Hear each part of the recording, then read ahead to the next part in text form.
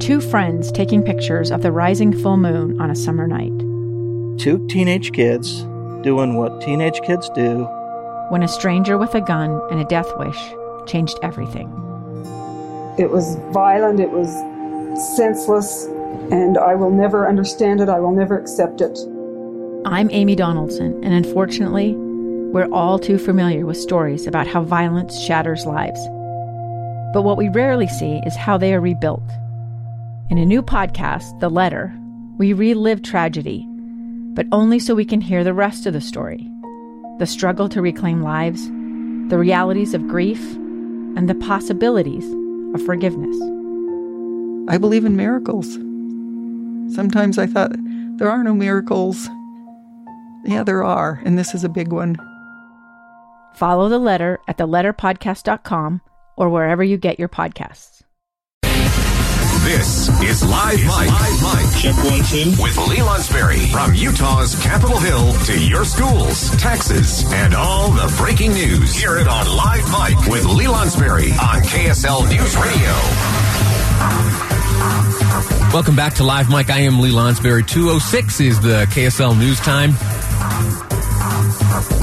Had a little problem with the phones, wasn't able to connect with Mia Love, and I apologize for that. But the interesting little bit of news is that, you know that Utah has 6 electors. There are 6 individuals casting votes in the Electoral College. That happened at noon today. We spoke with Greg Hughes. During that conversation, we learned that one of the other electors, one of the individuals voted to serve as as an elector in the state nominating convention, Sean Reyes, for whatever reason, unable to participate today and was replaced with the 7th most vote getter. So there are 6. The person in 7th place in terms of incoming votes, Mia Love, stepped in and served as an elector here in the state of Utah on his behalf. Interesting little quirk in the system there, but happy that there are ways around such circumstances when they arise. Anyway, that's a topic for another time. Right now, I'm honored to be joined by Congressman-elect Blake Moore, who has been voted in to serve in Utah's 1st Congressional District as its representative and to replace the outgoing Congressman Rob Bishop, who we continue to wish well as he recovers from that mild stroke he suffered last week. A quick update on him. Doing well, so well that he was able to, as you know, and we discussed on Friday, make it to the floor of the U.S. House and involve himself in the business of the House of Representatives. Congressman-elect Moore, how are you, sir? I'm great, and you're right. And encouraging to see that, and likewise wish him a continued recovery. Yeah, he's a bulldog. He'll be all right. Yeah, that's what I kind of said in my tweet. I said, if he says he's going to be fine, he's going to be fine. Yeah. He'll get through this. 100%. You right now are involved in an interesting task. You're in this kind of odd period after the election before the work begins in earnest at the commencement of the 117th Congress. What are you up to? What are the big tasks before you right now? Yeah, you snap your finger and you're all of a sudden the CEO of a small company. Now, of course, it's government funded, so no real respect for that of the small business owners out there fighting this crazy world that they're all navigating right now. And I hope to be a part of a solution for those that have been hit hardest by this. And but yeah, you also have to you get elected and make some offers and put a team together with a very dynamic purpose. Right? You have 2 different offices.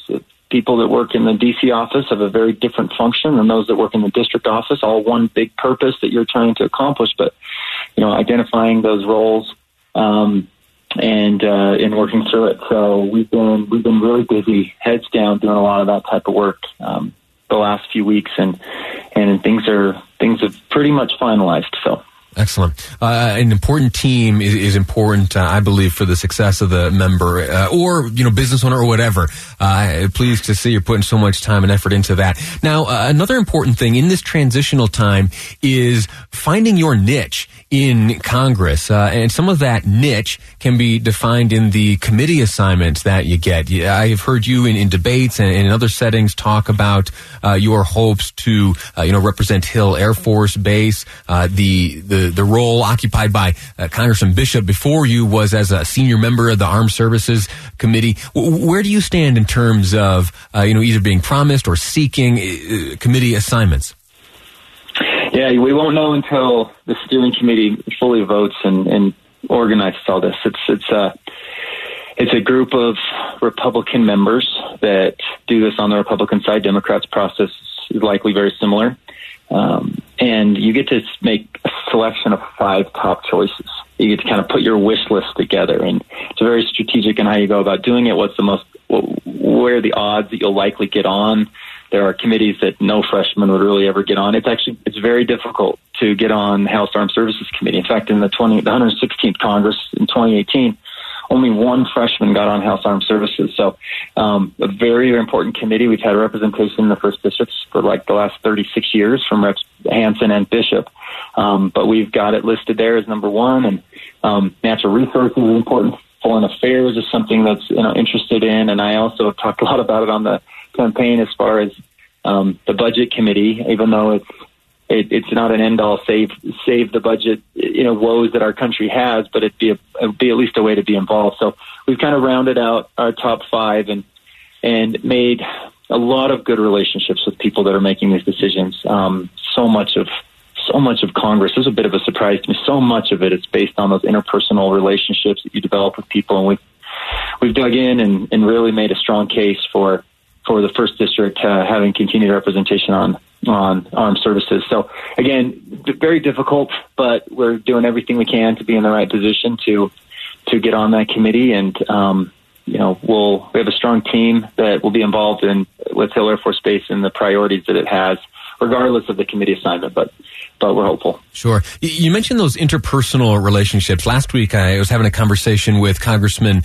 Stewart, and we talked about this idea of like proxy voting, something the Democrats have done to elect their leadership team. At least they have voted remotely, used an app. And I asked the congressman what he thought about that as in terms of a viable thing for the future. Could it be a Congress that operates remotely, that your main office may be in Utah's 1st District and not in Washington, D.C. on the floor of the House? And his response was interesting. He talked about something you just mentioned, the importance of these interpersonal relationships, these face-to-face interactions, the ability to gather, quickly and nimbly to meet with your peers. What has that been like for you thus far, building these relationships?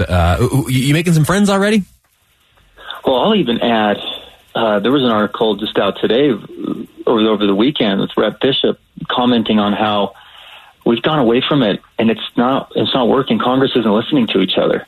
And it's because of the way we're even when we're doing in-person voting, it's a rolling vote count and it's not creating opportunities for people to interact and actually discuss and debate things. He mentioned in that article that debates are taking place to an empty audience and C-SPAN only. That conversation needs to be had among the body of Congress, and we need to be together. So yeah, I was listening in and heard that with Rep Stewart as well, and completely agree. Like, we have to be able to interact and can we have some conference calls? Yeah, we've been able to, as a GOP conference, I've been fortunate to be able to listen in. I don't really play much of a role yet, having not even sworn in, but there's conference calls, there's information. We can leverage technology to communicate, but Congress has to be there to vote. We have to be able to be there to be in committee. We have to be able to interact and personally. And I look at it as a business too. Like, my firm over the last year, I mean, we love being together. We actually built our office space so it was very collaborative, and we had that chance to work together. Like, that needs to exist in cultures, in our business, our public sector, private, nonprofit communities. We still need to be able to do that. Now, taking the time right now so we can be as safe as possible, but we can't abandon that, in my opinion. I've met a lot of great people. People, they're so willing to offer advice, just what they've learned, and developing some really good relationships so far. I've been back in DC for about 2 to 2.5 weeks total time since getting elected, and it's been a unique opportunity to mingle and interact with those folks. So we've talked a lot about logistics and process and nuts and bolts. Talk to me now about your ideas. Legislation, obviously, is what you've been voted to debate and create and ultimately form for this country, and specifically Utah's 1st congressional district. Again, we're speaking with Congressman-elect Blake Moore. Last question, sir. Your first legislative ideas. What do you want to come out of the gate doing? So I'm really encouraged.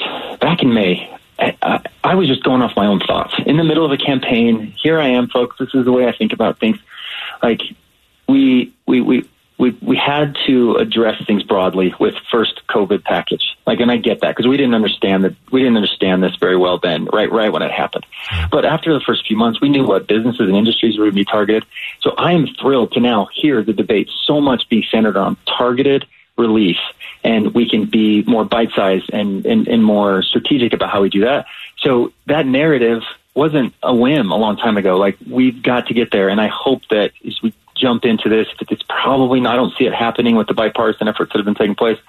But if it doesn't happen within the next few days or weeks, then that'll be a big priority. But what I also love is that people in the community is bringing ideas to us, the ag community and the business community. They're bringing ideas about how to go and address H2A and H2B. Our guest workers are important to ag and non-ag, to the hospitality. H2A immigration guest working regulations is something that a lot of people from the community are reaching out to us about, and so we're putting together ideas and thoughts there.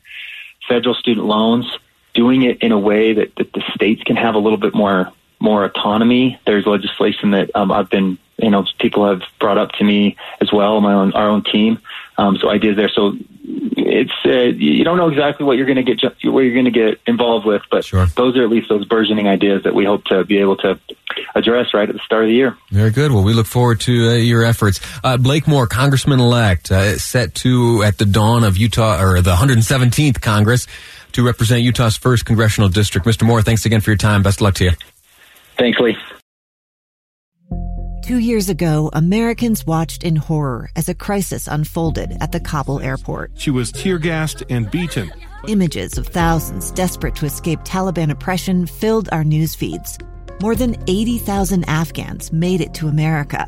But the story didn't end there. It was very cold. There was no power, no heat. Who would help our newest neighbors? I'm Andrea Smartin. In Stranger Becomes Neighbor, you'll hear the stories of some remarkable refugees who left their homes and their dreams behind, only to start over from zero. Their only possession was 3 blankets. And you'll meet Americans who stepped up to help them. You want me to come when you deliver your baby. What can one person do in the face of an international disaster decades in the making? That's Stranger Becomes Neighbor. Find us at kslpodcast.com. Follow us on Apple Podcasts or anywhere else you listen.